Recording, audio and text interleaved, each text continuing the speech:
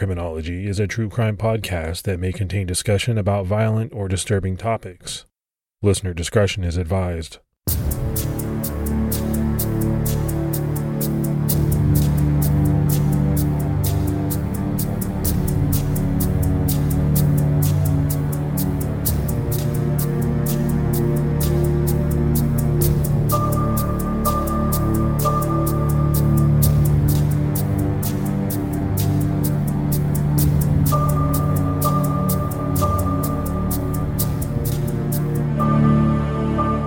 Hello, everyone, and welcome to episode 272 of the Criminology Podcast. I'm Mike Ferguson.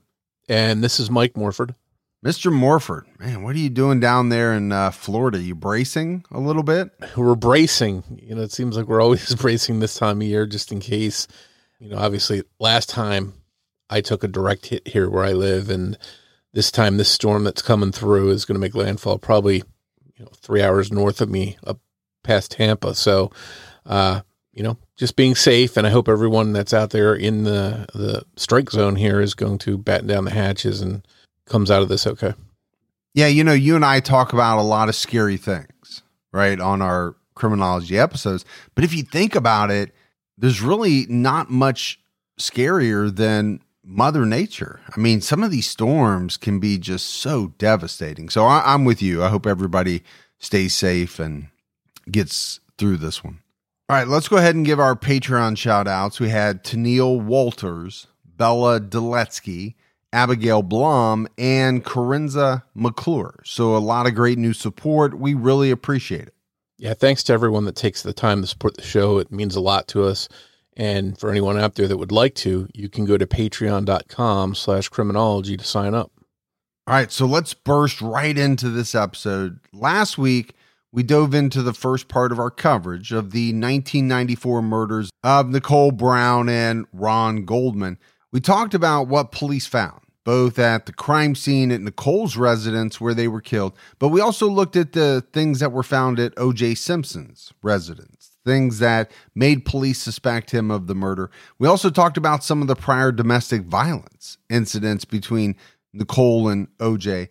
and got a rundown of what he said happened the night his ex-wife was killed. If you're somehow listening to part 2 of this case now and haven't listened to part 1 yet, hit that pause button, go back, listen to part 1 first, because we're picking up where we left off last week. And more if we talked in last week's episode about, just what a big case this was and really still is. People still talk about it a lot. In the research, as we were going through it, there were some things that I had forgotten. And one of them that really jumped out at me was the extent of the domestic violence. I knew it was there. I remembered it, but I didn't remember, or maybe I didn't pay enough attention at the time to just how much there was. Yeah, I think there was a clear history of it. And I remember, just some of the images from back then were flashing through my mind when we were talking about it. And I remember seeing Nicole's face.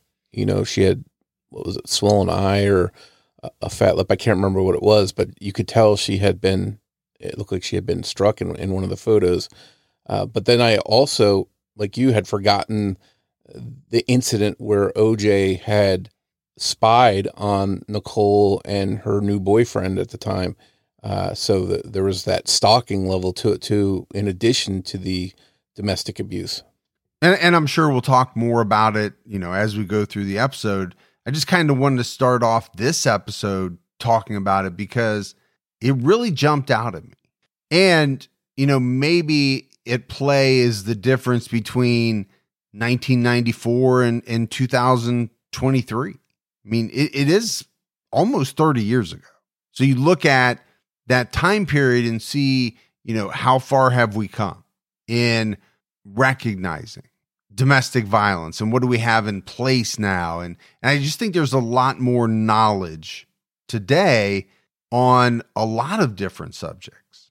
And so, as we go through some of these older cases, some of that knowledge kind of is spotlighted for me, I guess, is what I'm trying to say. Yeah, I think with social media, especially, and news that travels at the touch of a button instantly, you hear a lot more about this kind of stuff today than you did even 30 years ago. I think it's a lot more out in the open, and people are shining a light on it and talking about it. So, it's a good thing we've come, some way since then. Obviously, it's still an issue that happens, but, as we all know, there is help, and we talk about that in a lot of episodes. So with the domestic violence being in the spotlight more, the resources that are out there to help victims of domestic violence, I think, are highlighted a little bit more as well. We also talked about how 25-year-old Ron Goldman was just stopping by Nicole Brown's house the night of June 12th, 1994, to return her mother's glasses. She had dropped them when the family was leaving Mezzaluna, the restaurant Ron worked at, which was just 10 minutes away. A quick stop to do something nice seemed to have turned into a fight for his life when Ron walked up on someone attacking Nicole. The surprised attacker, slashing with a knife, was eventually able to overpower Ron, who was unarmed and carrying his keys, a beeper, and an envelope with a pair of eyeglasses inside. A murder in the quiet and upscale Brentwood area would have made the news, no doubt, anyway, but O.J. Simpson's ex-wife, being one of the victims, fueled the media attention even more. Word spread quickly. All day on June 13th, Ron Goldman's answering machine filled up. Multiple friends had been watching the news and heard about the murders of Nicole and a man named Ronald Goldman.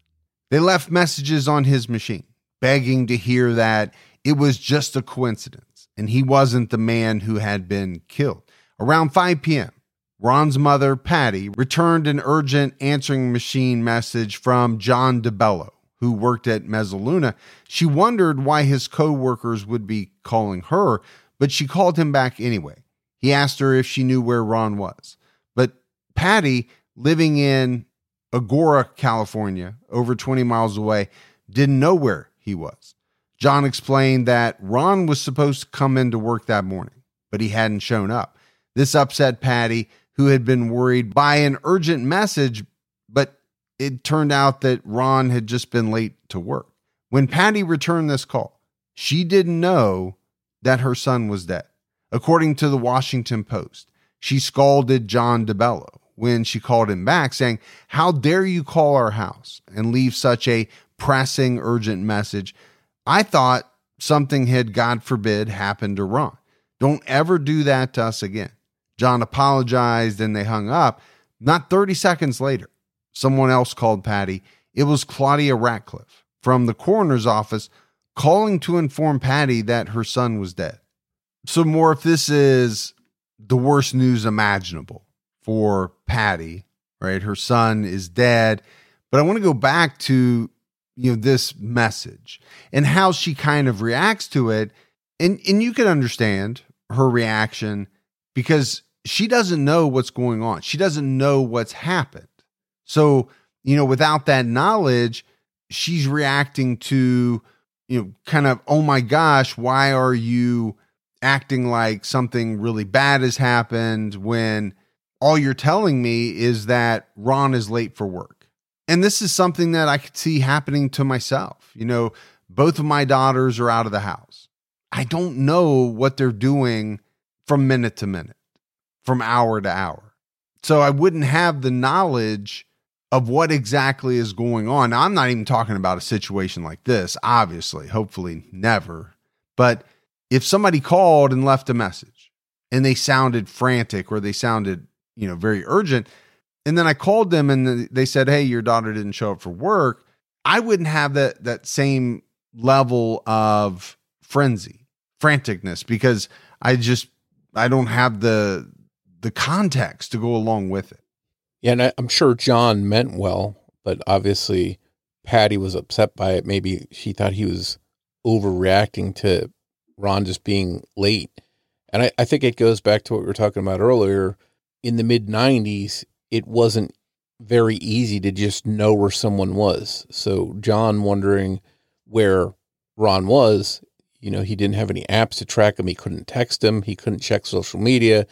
it was one of the situations where you sort of have to just make calls and hopefully get an answer or get some information. I think that's what he was trying to do. But what's really sad is that she's got this roller coaster of emotion. She hangs up with him, and then 30 seconds later, she is getting a call from an official telling her that Ron is indeed dead. So her emotions must have just been up and down during those moments. When Kim Goldman, Ron's sister, got home from work at around 6 p.m., her boyfriend, Joe Cassiana, told her to call her dad. She said she would get around to it, but he urged her multiple times to do it quickly. Joe's tone was urgent. He told her to sit next to him on the bed as she called her father. That's when he broke the news to her, sending her into what she told the Washington Post was a bottomless black tunnel. She frantically started to pack. She lived in San Francisco and wanted to make it to LA that night to be there for her family. Her body packed, but her brain didn't. In the memoir, His Name is Ron, Our Search for Justice, written by the Goldman family, Kim said she threw dozens of pieces of underwear and nothing else into a suitcase to head to Southern California to be with her family. It's clear that she was shocked by the devastating news and wasn't processing it fully. And I think this is the sort of situation that unless somebody has gone through it, you don't know how you're going to react. How does your mind process this knowledge? And you can see, obviously that Kim wasn't processing everything, wasn't fully aware. It sounds like everything that she was even doing, only throwing underwear in the suitcase and just not really functioning. Yeah, and I can understand her wanting to be there with her family too, even though there's nothing she can do at this point. Her brother's already gone, but maybe just feeling like she can be there to support them, maybe find out what happened, learn more details. It's got to be a helpless feeling to be, even if you're in another part of California, you're still not right there with them in person. So there's a big difference. And I think she was just wanting to get there so bad, she wasn't even preparing to get there properly. On June 14th, Nicole Brown's autopsy was completed. Her cause of death was from multiple sharp force injuries, including at least 6 stab wounds to her neck and scalp. She had defensive wounds on her hands and a gash across her neck that cut both of her carotid arteries. She had blunt force injury to her head, too, causing a hemorrhage in the area between her skull and scalp. She could have been hit or maybe pushed and then hit her head against something. Ronald Goldman's autopsy was also completed on the 14th. His cause of death was also multiple sharp force injuries. He had been stabbed in the neck and head multiple times. He also had suffered multiple stab wounds in the chest, causing his lung to collapse. Ron also had defensive wounds on his forearms and on his hands, like Nicole did.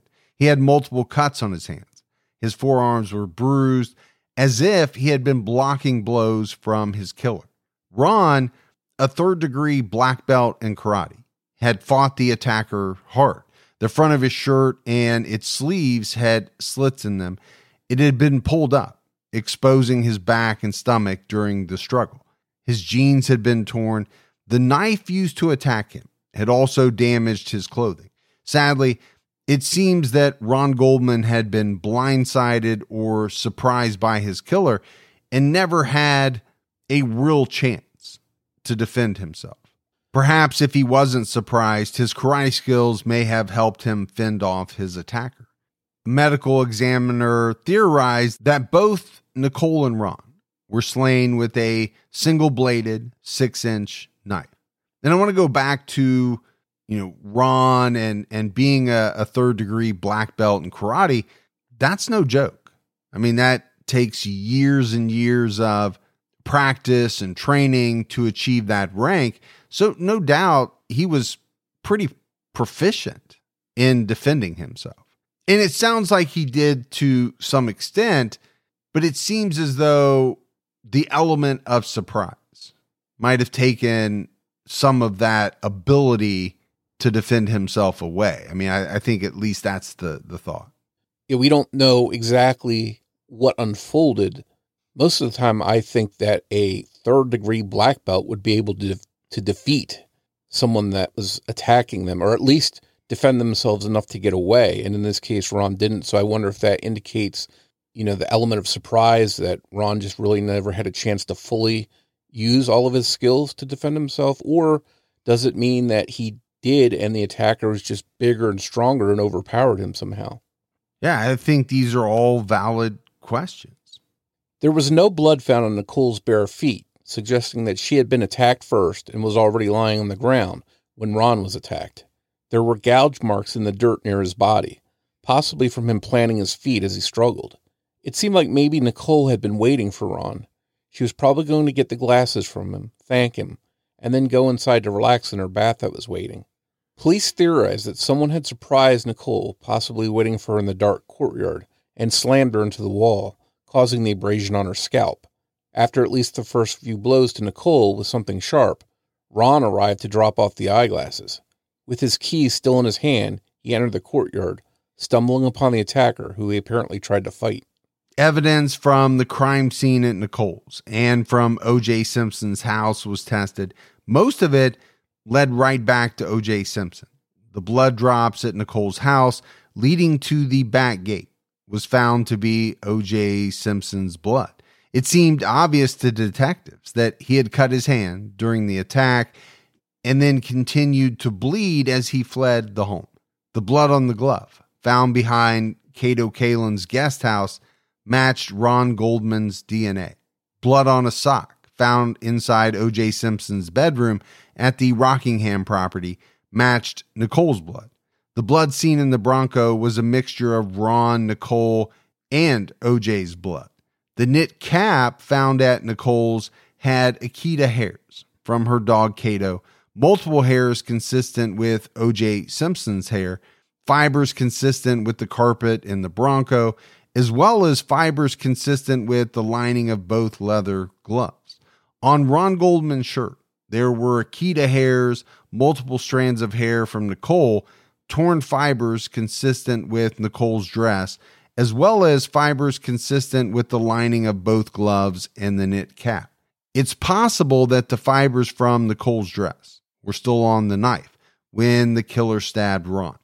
Cato, the Akita, may have been frantic at the scene, shedding on Ron's shirt after he was already on the ground, or maybe the dog was present for the attack.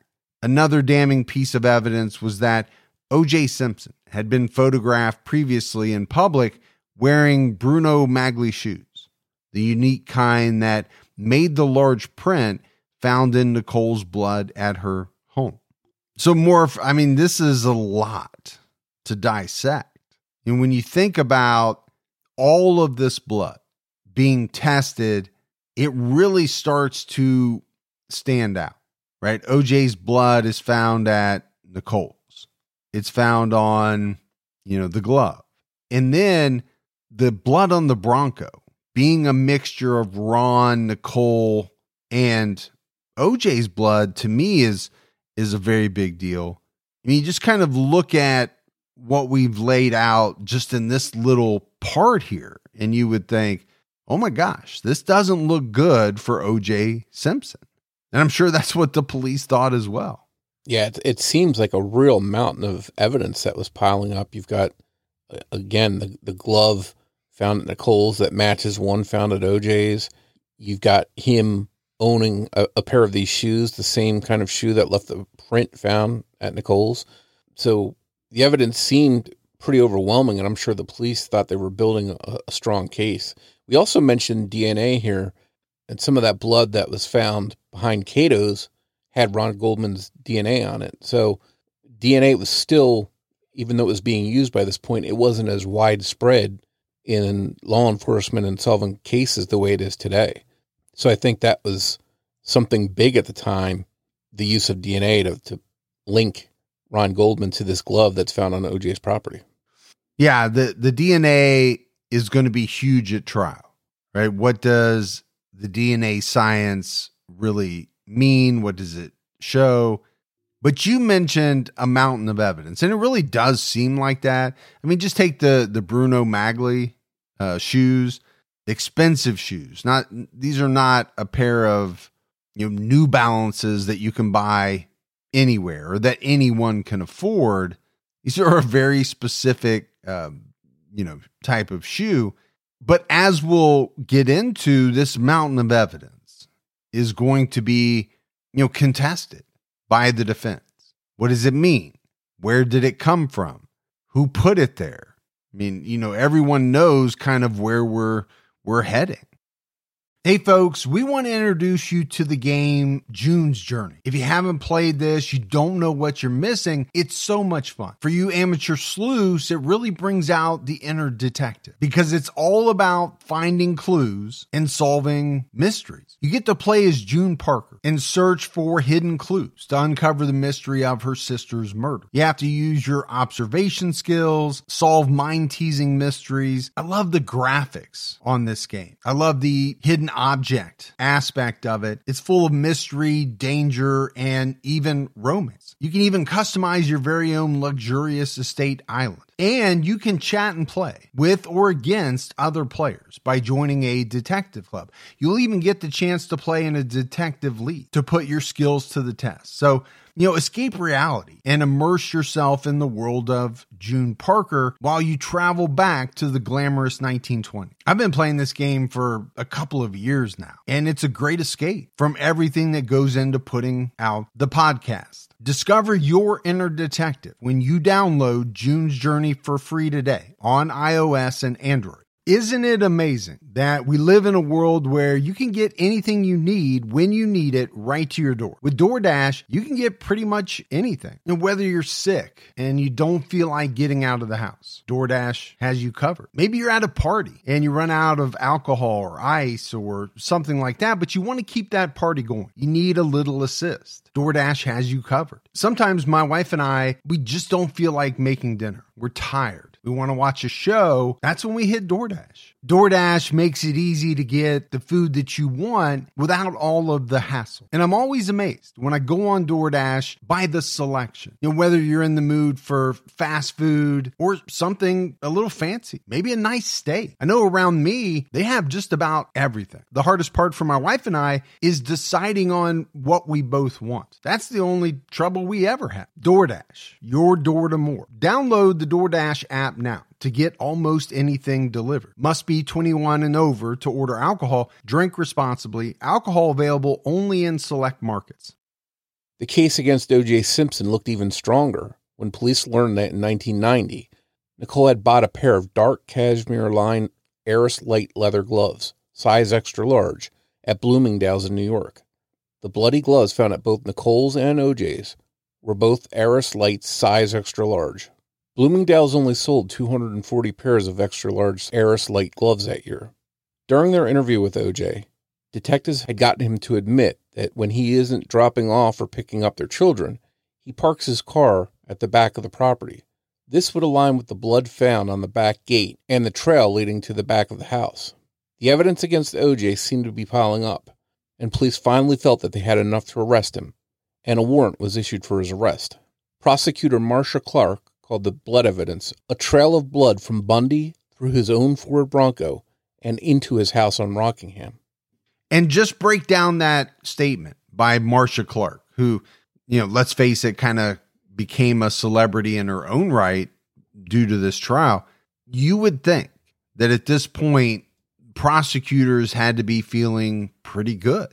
Blood evidence at Bundy leading, through this back gate to the Ford Bronco, which he then drove to Rockingham. And then some of that evidence is found outside and inside of the Rockingham home. Seems to be connecting pretty well. Yeah, there's certainly many cases that prosecutors have had to take on with a lot less evidence than we're seeing here. So, I think you're right. The evidence seemed to make for a pretty strong case. On June 16th, Nicole's funeral was held. It wouldn't be until May of the next year that Ron's grave would be marked with a granite gravestone and unveiled in a ceremony, as is Jewish tradition. On June 17th, Simpson was officially charged with 2 counts of murder. He was supposed to turn himself in at 11 a.m. that morning, but he didn't. Instead, he went to the home of attorney Robert Kardashian, a friend of O.J.'s from his days at USC. While there, OJ held a .357 Magnum to his head and told Al Cowlings, a childhood friend of his, that he wanted to go see his mother. Cowlings was there because Simpson had been apparently suicidal that morning, and he was worried about OJ. They wanted to defuse the situation. Sitting in young Khloe Kardashian's bedroom, Robert told OJ that a child's room wasn't an appropriate place to take his life, giving him more time to think about his decision and time for Cowlings to get there to his home in Encino, north of Brentwood. OJ left the home in a white Ford Bronco driven by Cowlings. This was a second white Ford Bronco, not the one that detectives had found blood on. And, I think the Kardashian name being attached to this trial of the century is also a very interesting aspect. I mean, at the time, I don't know how many people knew who Robert Kardashian was until the actual trial. They certainly didn't know who Khloe was, Kim, Courtney, any of the children, but no doubt years later, they would get to know them all. My wife was a big fan of the show. She used to make me watch it all the time. I wasn't, admittedly, such a big fan of it, but there's no doubt that the Kardashian name became like a brand, an icon all to itself. So it's interesting how things transpired. And we're talking about OJ sitting in young Khloe Kardashian's bedroom, thinking about ending his life. Yeah, it makes you wonder, if this story was as big as it was back then, how big would it be if it unfolded today when the Kardashian name is such a well-known household name? It would have probably made for an even bigger media circus. Yeah, I mean, it was huge at the time. And we've already talked about it, right? The media circus surrounding this case was huge. But there's a thought that I have that it would be even bigger today. There's more outlets. You've mentioned social media on a number of occasions. Can you imagine Twitter or X, I guess, as it's called now? It might have blown up when all of this was unfolding, even like every day of the trial. It might have blown up social media, literally blown it up. At a press conference that evening, Robert Kardashian read the letter that O.J. Simpson had left that morning. It's widely been believed to have been a suicide letter. It began, "I have nothing to do with Nicole's murder. I loved her. Always have and always will. If we had a problem, it's because I loved her so much." In the letter, O.J. wrote about their relationship, which he called rocky, but blamed Nicole for that, saying, "At times I have felt like a battered husband or boyfriend, but I loved her.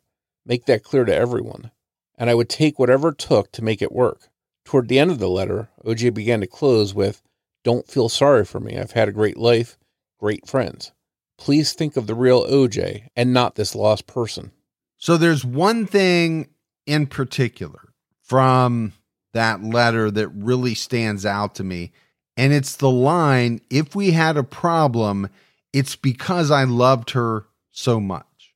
Morph, how many times have we heard something along these lines when it comes to, a man mistreating his wife? And I'm talking about, domestic violence, physical, emotional.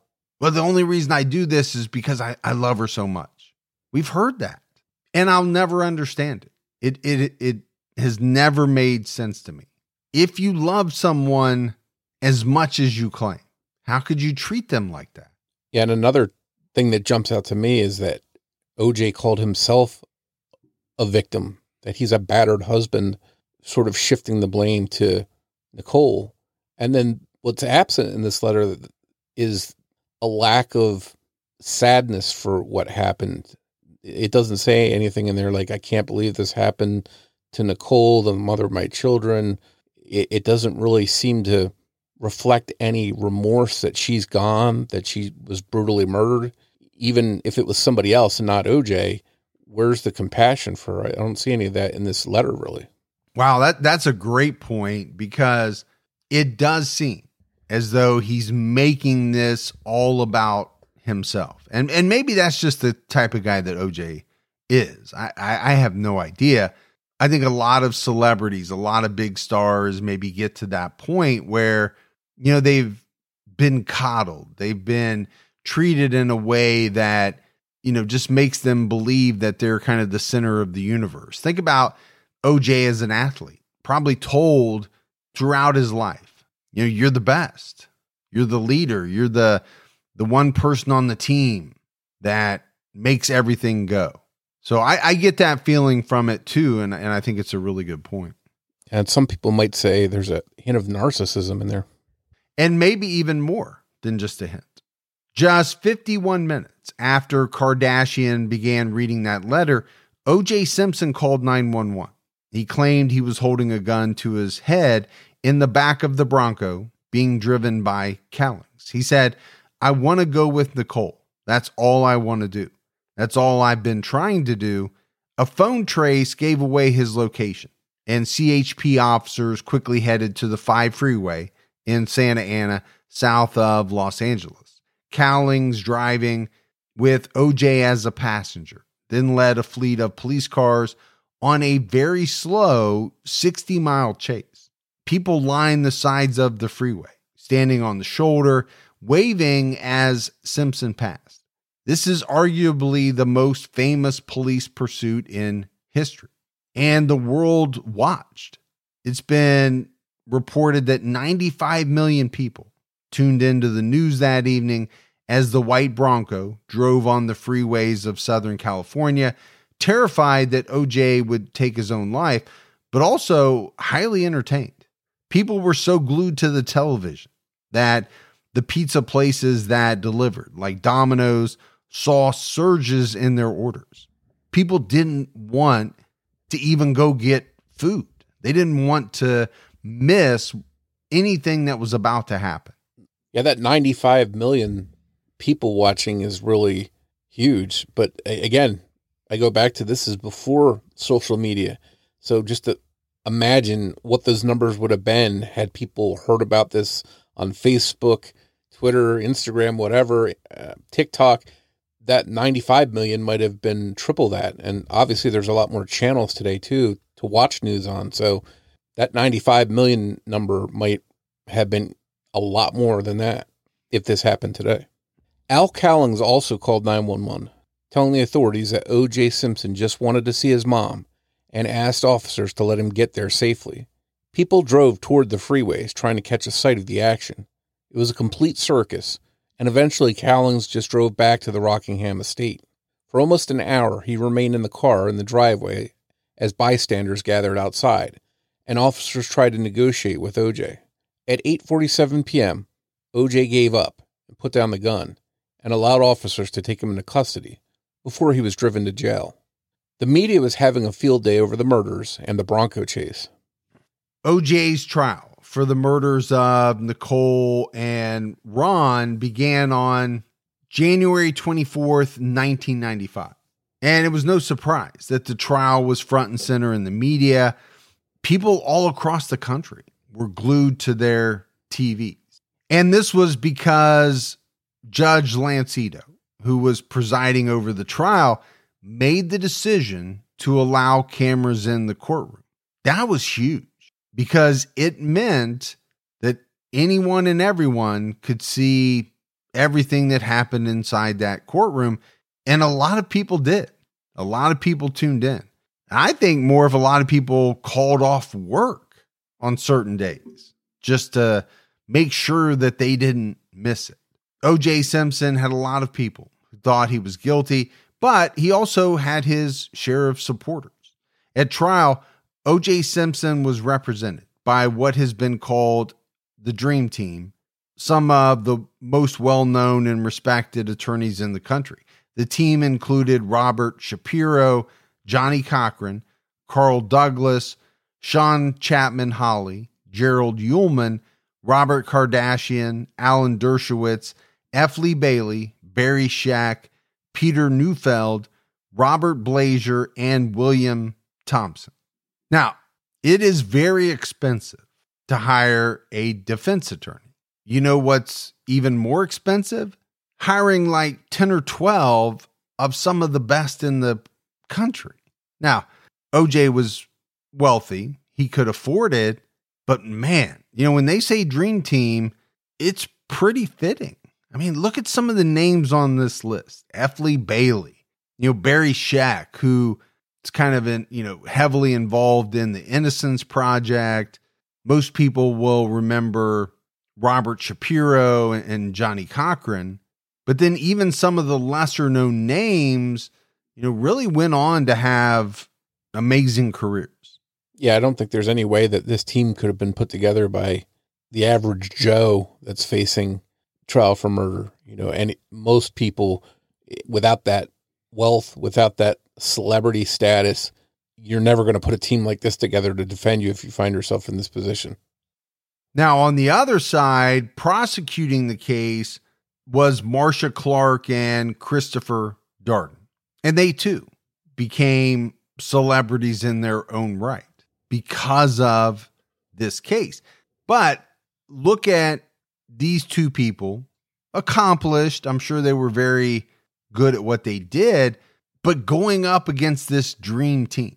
It's almost like back in high school when the freshman team on basketball would scrimmage the varsity. Okay, pretty tough sledding. Now, I'm sure the prosecution felt fairly good about the evidence that they had. And more, if we're not going to dive into the trial. I mean, I feel as though we could probably do 4 or 5 episodes alone on the trial and the ins and outs and the intricacies of it. It would just get really bogged down. And I'm sure there are some out there to listen to if you really want to go through the trial line by line. The trial lasted for 11 months, so there were lots of details, lots of witnesses, lots of things to get into that would, as you mentioned, you would need a whole separate set of episodes just to go through the entire trial. Despite what seemed like a cut and dry case to many, with a mountain of evidence seemingly implicating O.J. Simpson, after the 11-month trial, on October 3rd, 1995, O.J. Simpson was acquitted of all charges. The jury deliberated for just 4 hours before they found him not guilty of the murders of Nicole Brown and Ronald Goldman. What was deemed by many the trial of the century was over, and supporters of O.J. Simpson were happy, but a great deal more people were shocked by the verdict. None more so than the families of Nicole Brown and Ronald Goldman. And more, if I remember a lot of this case, I watched a lot of it myself, but maybe nothing has stuck with me more than the actual verdict, the announcement. And, the media was there, they were covering the crowd outside, and it was just so stark, the contrast between the O.J. Simpson supporters who were joyous that he had been found not guilty, and then the other set of people who were shocked that he was acquitted because they felt like the evidence proved he was guilty. But I want to go back to the jury. An 11-month trial. That is a long time to have to sit and listen to testimony, look at evidence. But then you get to deliberation, and it only took 4 hours. What does that tell you? To me, it's almost as if over that 11 months, people had, by that time, the time that the trial ended, kind of pretty much made up their minds. 4 hours is not a long time to debate an 11-month trial. Yeah, that is, I've heard lawyers debate, is it a good thing or a bad thing when a jury comes back too quickly? But I would venture to guess that neither side, the prosecution nor the defense, probably thought they were going to come back that fast after that 11-month trial. And one thing, that verdict, when it was read, I don't know about you, but I remember exactly where I was at. I was working at a factory at the time and alongside 300 other people. And we had a giant lunchroom that we would all gather in and watch the trial every day at lunch. And when that verdict was read, we were all at lunch and you could hear a pin drop. There were 300 people in the room and nobody made a sound. And then when the verdict was read, there were sighs and gasps. And then there were people that were actually cheering, that were supporters of OJ, that were happy that he had been found not guilty. So it's just one of those big moments for me anyways. And I'm sure for a lot of people that you remember where you were at, what you were doing when it happened. But I think what you just mentioned kind of epitomized what happened across the country, right? Take a room full of people. There were going to be X amount of people who were on OJ's side, did not believe that he did it. And then there was going to be a group of people who absolutely believed he did it. The first group was overjoyed, cheering, thought, the system worked. The other side were shocked and disappointed and felt as though the system let them down. The acquittal was attributed to many things, and there were mistakes made during the trial. One large mistake that we see discussed often today was allowing the trial to be moved from the Santa Monica courthouse, which was closest to Brentwood, to the downtown Los Angeles courthouse 20 miles away. The trial was moved because everyone knew to expect a lot of publicity. Throngs of fans trying to attend and plenty of news crews trying to get the scoop. There had also been a very large earthquake in January 1994 that had damaged parts of the courthouse in Santa Monica. The courthouse in Los Angeles was seen as better equipped to handle the trial.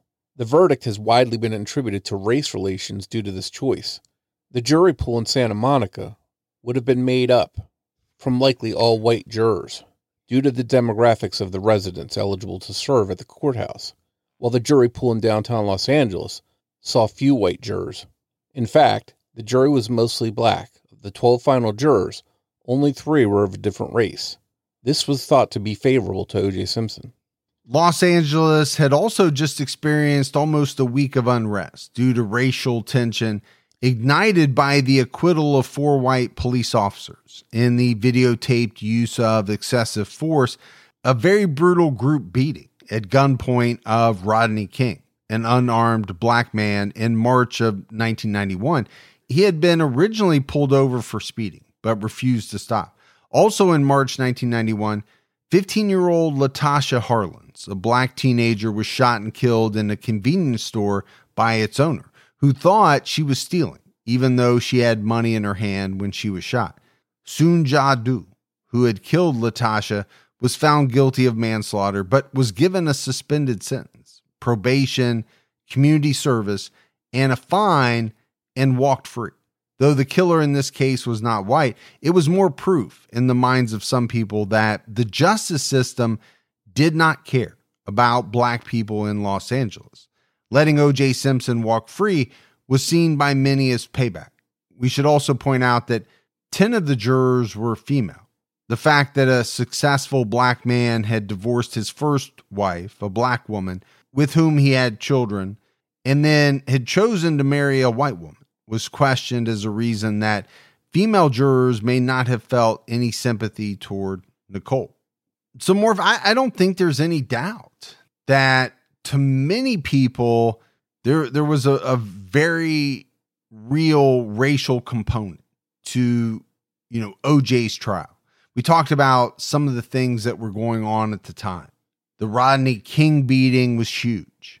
4 white police officers were acquitted. People were outraged by that. And then this 15-year-old Latasha Harlins being shot and killed, and basically the person walking away with a suspended sentence and probation. But it's this last one that people have brought up. The fact that 10 of the juries were female. Did they not see as much compassion for Nicole because of what transpired? I don't know the answer to that. I just know what some people have speculated on. But all of these things are interesting, including, the trial being moved. You think about the trial happening in Santa Monica versus downtown Los Angeles. Well, obviously the demographics of the jury pool would have been very different. And would the ultimate decision in the case have played out differently if that had happened? Now, we'd all like to sit here and say, or think, that none of that should play into it.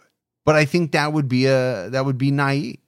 Yeah, I think in a perfect world, you'd have a totally impartial jury whose decisions aren't influenced in any way by anything going on in their community, but people are human. I think they can't help but have some built-in feelings, emotions, outlooks on things that might help persuade their decision one way or the other. I think it is a really big deal about moving the trial and then the jury selection in particular, because both the defense and the prosecution, when they sit down to look at potential jurors, they're always trying to put a jury together that for each of them, the prosecution and the defense, they both want to feel like they've got the advantage. They're picking the best jurors that are going to side in their favor. And it's sort of a little chess game at the beginning of the trial. But at the end of the day, it seems like both the prosecution and defense were okay with the jury that they picked. So, that jury came to the ultimate decision that it came to. Even though the jury didn't deliberate for long and only asked to see Alan Park's testimony to help them make their decision, only 2 jurors ever thought that O.J. was guilty in the initial poll they took among themselves. In the end, it took convincing just those 2 people. Even Park himself had testified that his boss told him that O.J. usually ran late, possibly helping the jury find out that Simpson hadn't just been sleeping and showering and running late instead of 2 miles away killing 2 people.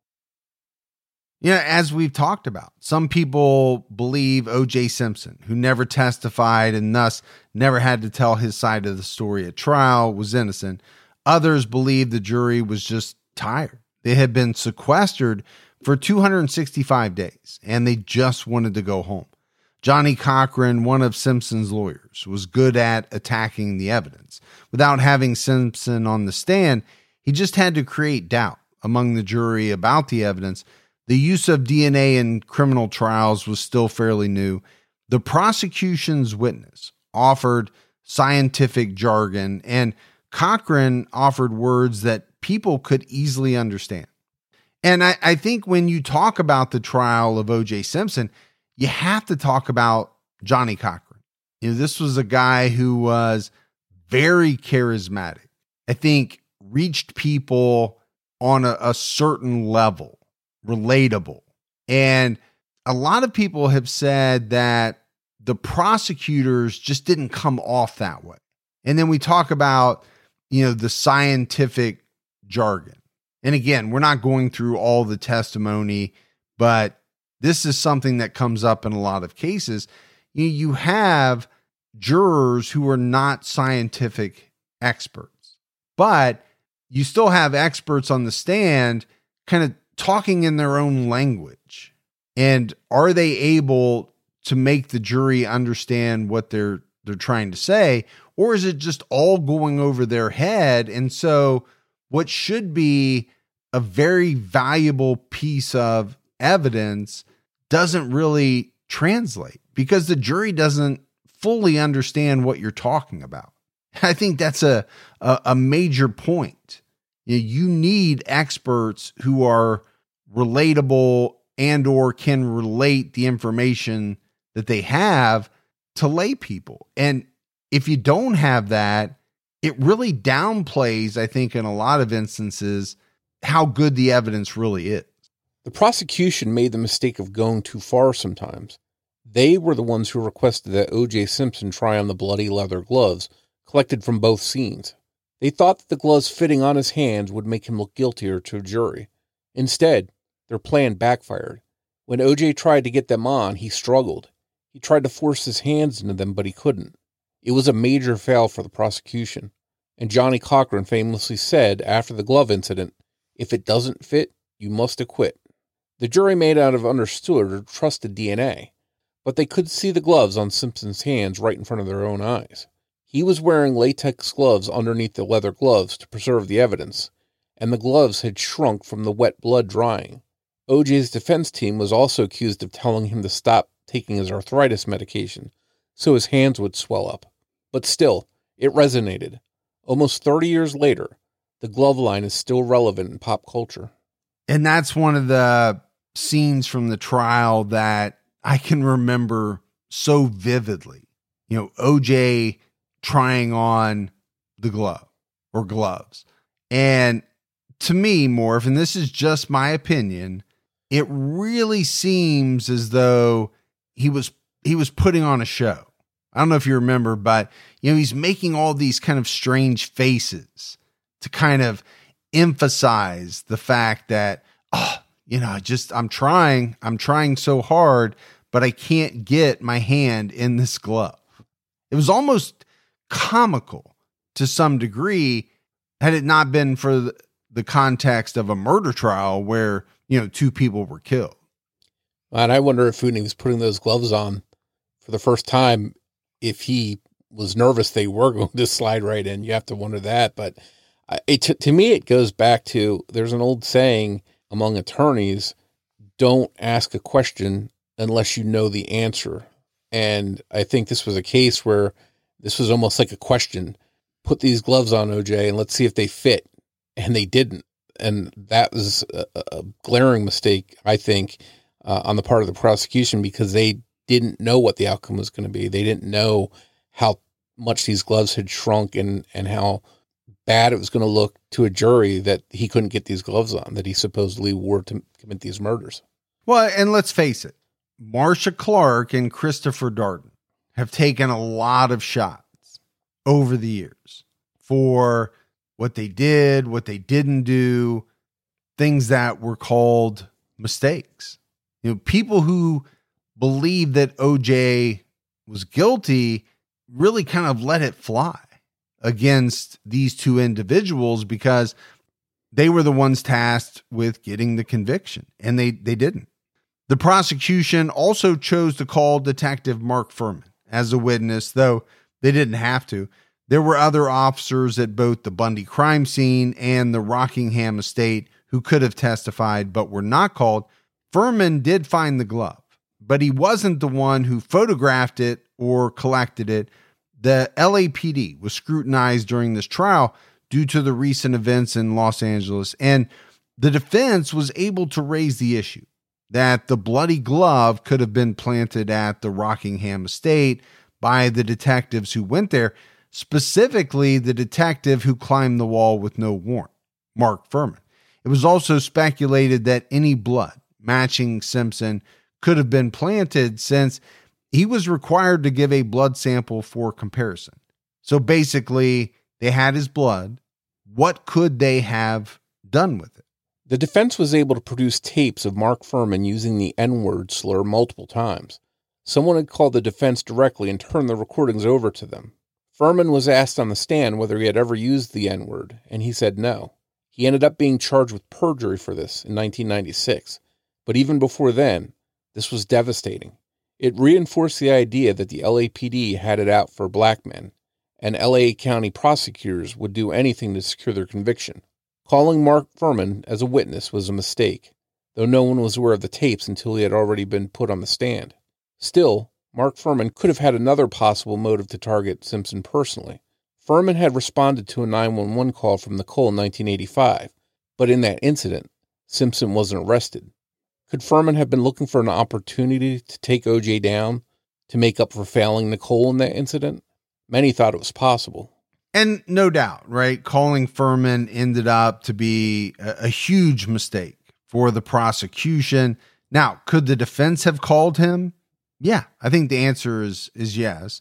And I think they definitely would have called him after the tapes were turned over.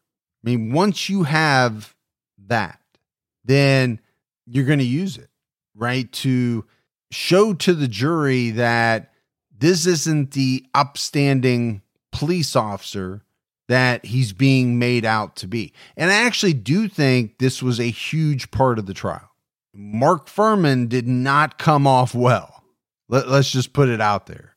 Yeah, I remember at the time he was really taking a shellacking in the media, which, here we are years later, and I still see him occasionally doing different TV shows. So somehow he was still able to overcome all of that negative attention and still consult on different projects.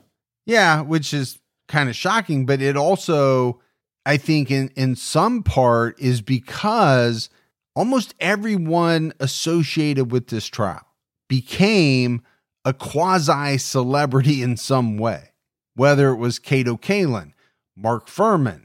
Even though he came off horribly, people still knew who he was, so he has some name recognition.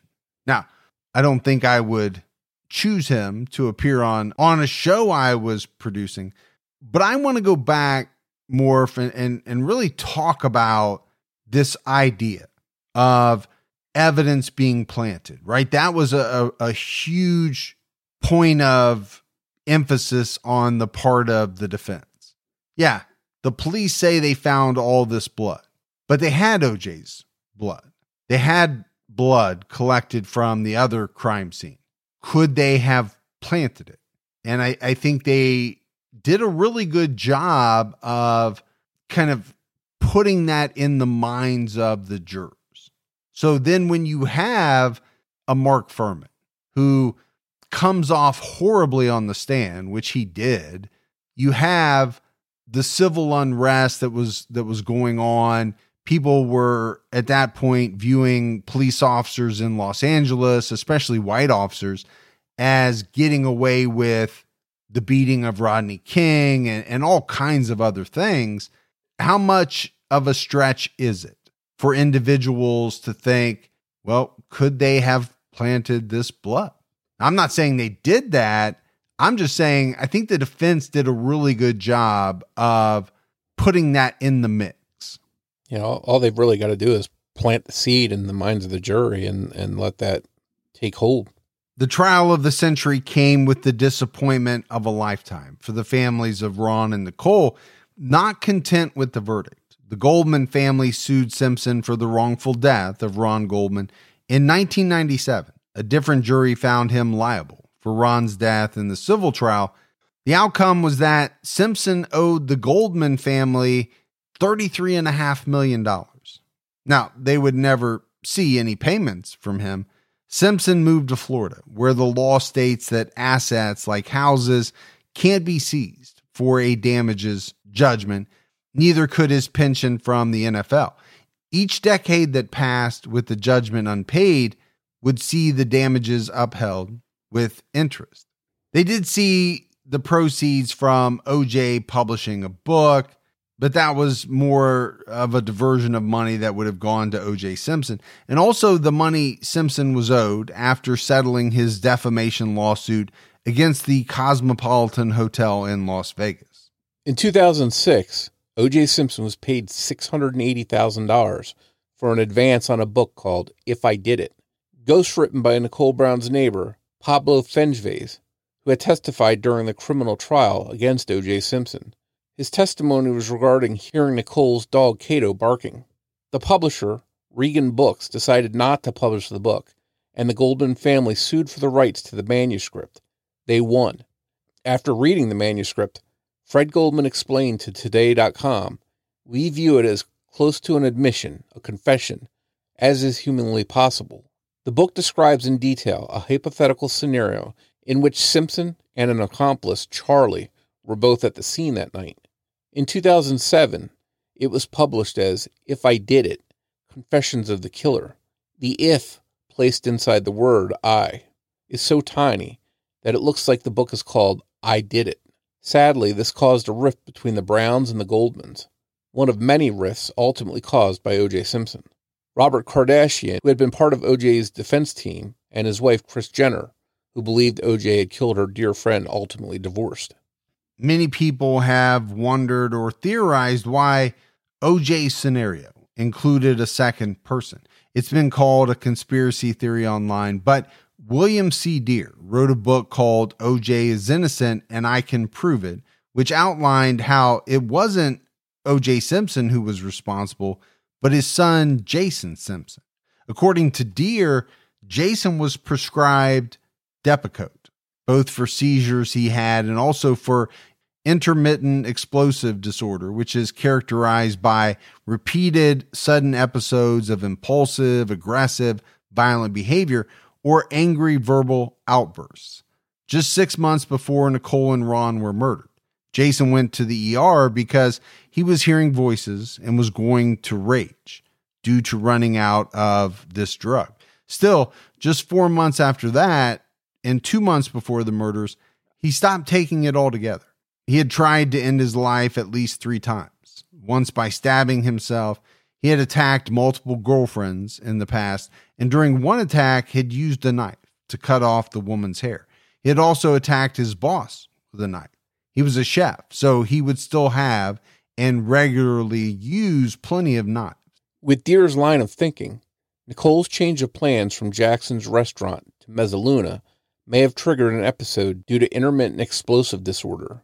Jason did claim to have an alibi for the time of the murders. He was working.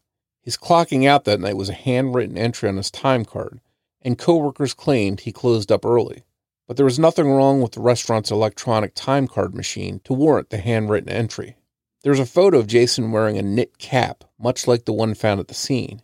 In the photo, he's petting a dog, which is important because the cap found at the scene had hair fibers from a human that was not OJ, as well as animal hair. Maybe it was a hair from his dog, not from Nicole's dog, Kato. There are photos of Jason wearing other identical hats in different colors.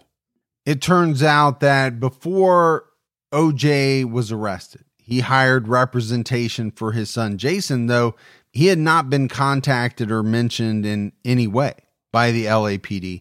When Cowlings and Simpson returned to the Rockingham estate in the Bronco after that chase, Jason rushed out, trying to open the driver's door. When Cowlings pushed him away through the window, he yelled at him.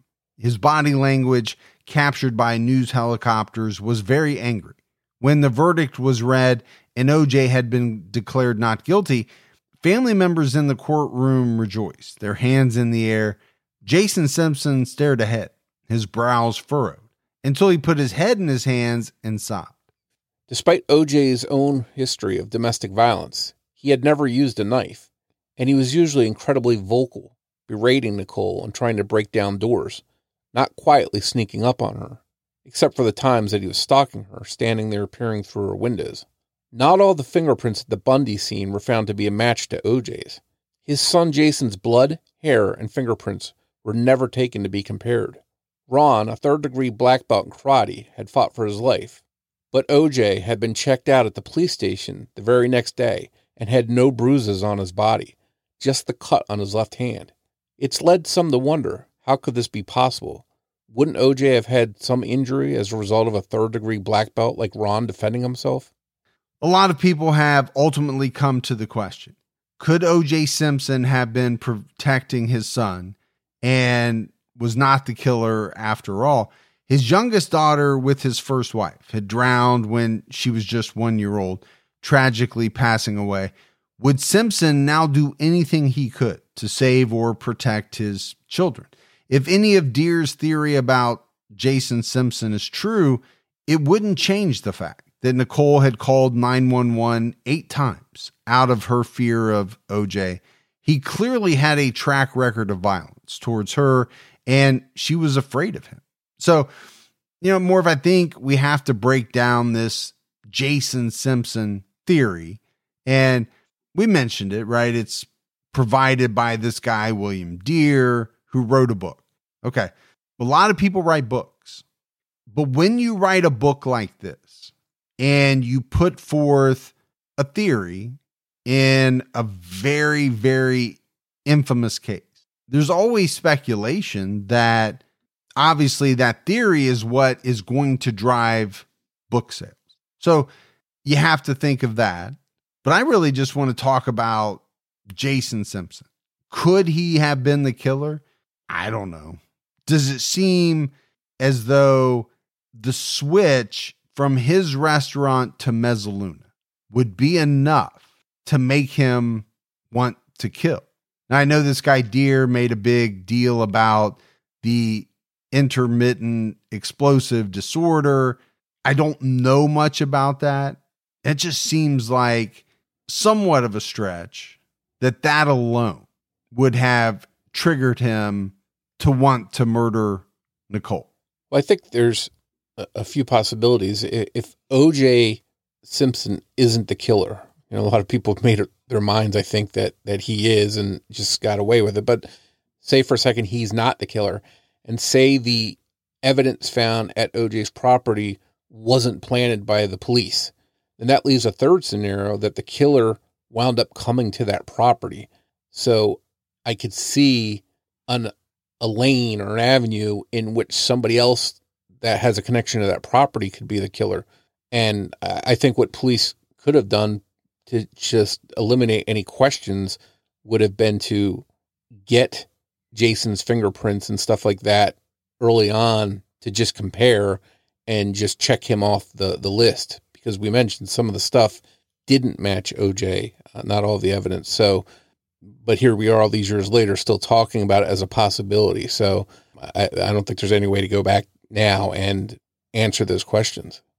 The handwritten time card entry is a little suspicious. I get that. But, I don't know. I don't know. I think for Jason Simpson to have been the killer, and let's say the lone killer, then you really are into the area of the police planting all of the evidence, right? OJ's blood at Nicole's place, the gloves, all of it.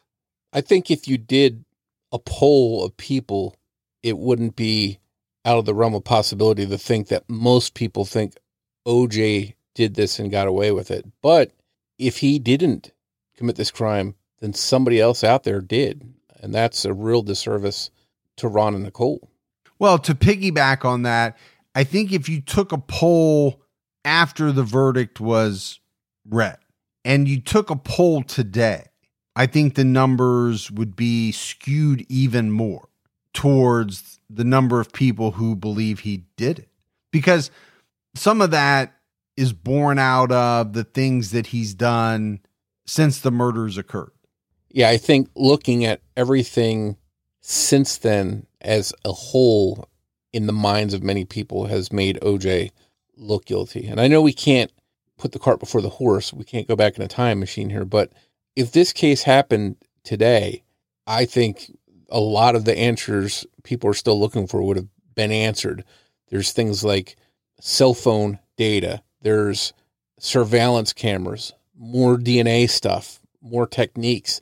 I think there's a lot more that could have been done with this case had it happened in 2023 and not 1994 that could have, either probably excluded OJ entirely or made the case even more airtight against him that he wouldn't have been acquitted. Yeah, I'm kind of thinking about DNA specifically, the collection methods, the testing methods 30 years later, much, much better. Not to say that, people still don't make mistakes, but no doubt it's come a long way. In 2003, Robert Kardashian passed away from esophageal cancer. Kris Jenner told Ellen DeGeneres in 2016 that she had no idea about the domestic violence between OJ and Nicole while the two were together. She said, "I didn't know that there was abuse until we heard and saw the whole thing unfold like everybody else, and then heard the 911 tapes." Kris and other friends of theirs felt that they had really failed her as a friend. In her memoir, Kris recalled that in 1988, Nicole confided that she and OJ and his son Jason, who was 19 at the time, were having issues getting along. Kris Jenner wrote, "I so wish I would have asked her for specifics." In 2007, O.J. Simpson was arrested in Las Vegas and charged with kidnapping and armed robbery. He and a few others had tried to steal some sports memorabilia, which Simpson claimed was his and he was just trying to get back. But he used a gun during the attempt. In 2008, Simpson was sentenced to 33 years in prison. In July 2017, Simpson's request for parole was granted. On October 1st, he was released from Nevada's Lovelock Correctional Institute. He is now free from parole.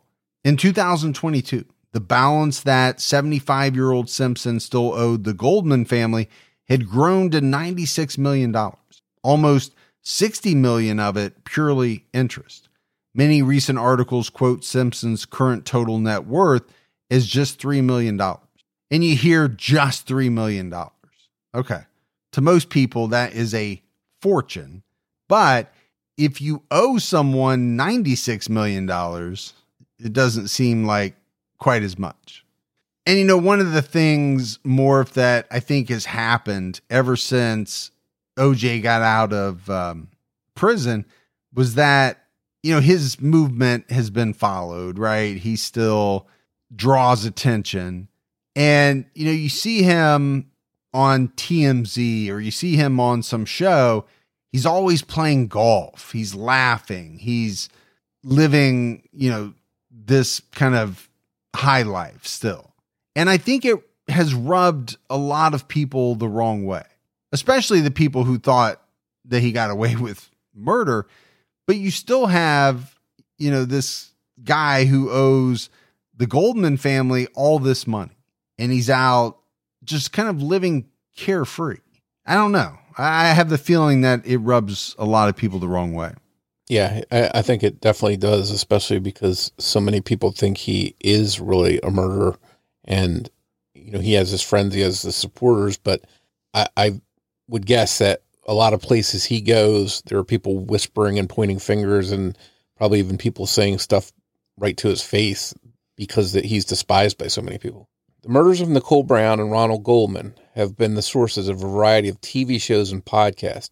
There were also several books written about the case, including My Name is Ron, Our Search for Justice, and I Did It, Confessions of a Killer, as well as Media Circus and Can't Forgive by Kim Goldman. His Name is Ron is heartbreaking and tells this story in only the way that Ronald Goldman's loved ones could, because it's Ron's story. Kim also has a podcast called Media Circus. After nearly 30 years, this case remains cloudy, dogged by missed opportunities, unanswered questions, and a lack of justice for Nicole Brown and Ron Goldman. And, for me, that is the key. Whether you think OJ did it, you think he was innocent, the fact remains that there has been no justice for either Nicole or Ron. And at this point, I don't know how justice will be served. I mean, OJ could come out and say he did it, right? They can't try him again for murder. Maybe there's some legal technicality they could get him on. But then my other thought is, if another suspect emerged with some compelling evidence, that a defense attorney is going to seize on the fact that they tried OJ and that a lot of people think he was guilty. So in defending their client, that's going to come up big time. Yeah, I think the only way somebody else out there besides OJ would ever face any kind of trial for this is if there was some kind of physical evidence linking them, another fingerprint or DNA that's identified as being somebody else's. Then all of a sudden they have to explain why they're connected to this crime scene. But I wonder, is that even going on? OJ is found not guilty. What happens with this case? Does it technically remain open? Are they actively looking at the evidence from 1994 at this point and trying to connect it to anyone else? I don't really know the answer to that. Yeah, I don't either because we don't hear a lot about it. My thought is that the LAPD believes that they had the right person. It didn't go their way, but I don't know that they've changed their minds on who they believe killed Nicole Brown and Ronald Goldman, regardless of what the jury verdict was. Yeah, and as we mentioned, that's just has to be tough for the families of Nicole and Ron to know that there's a real suspect, somebody that in their minds probably should have been found guilty and is walking free, and they may never see justice in their lifetimes for these murders from 30 years ago. Well, I don't think there's any doubt who the Goldman family believes was responsible. They even got a verdict against OJ. Now, it was a civil trial, and the burden of proof is obviously much, much lower. But they did get that verdict. So I don't think there's any doubt that they believe he did it. But that's it for our episodes on the murders of Nicole Brown and Ron Goldman. If you love the show but haven't done so yet, go out, give us a 5-star rating. You can leave a review also, but keep telling your friends. A word of mouth about the Criminology Podcast really goes a long way. If you want to find us on social media, we're on Twitter with the handle @CriminologyPod. You can also find us on Facebook by going to facebook.com/CriminologyPodcast. You can also join our Facebook discussion group, Criminology Podcast Discussion and Fans. So that's it for another episode of Criminology, but Morph and I will be back with all of you next Saturday night with a brand new episode. So until then, for Mike and Morph, we'll talk to you next week. Take care, everyone.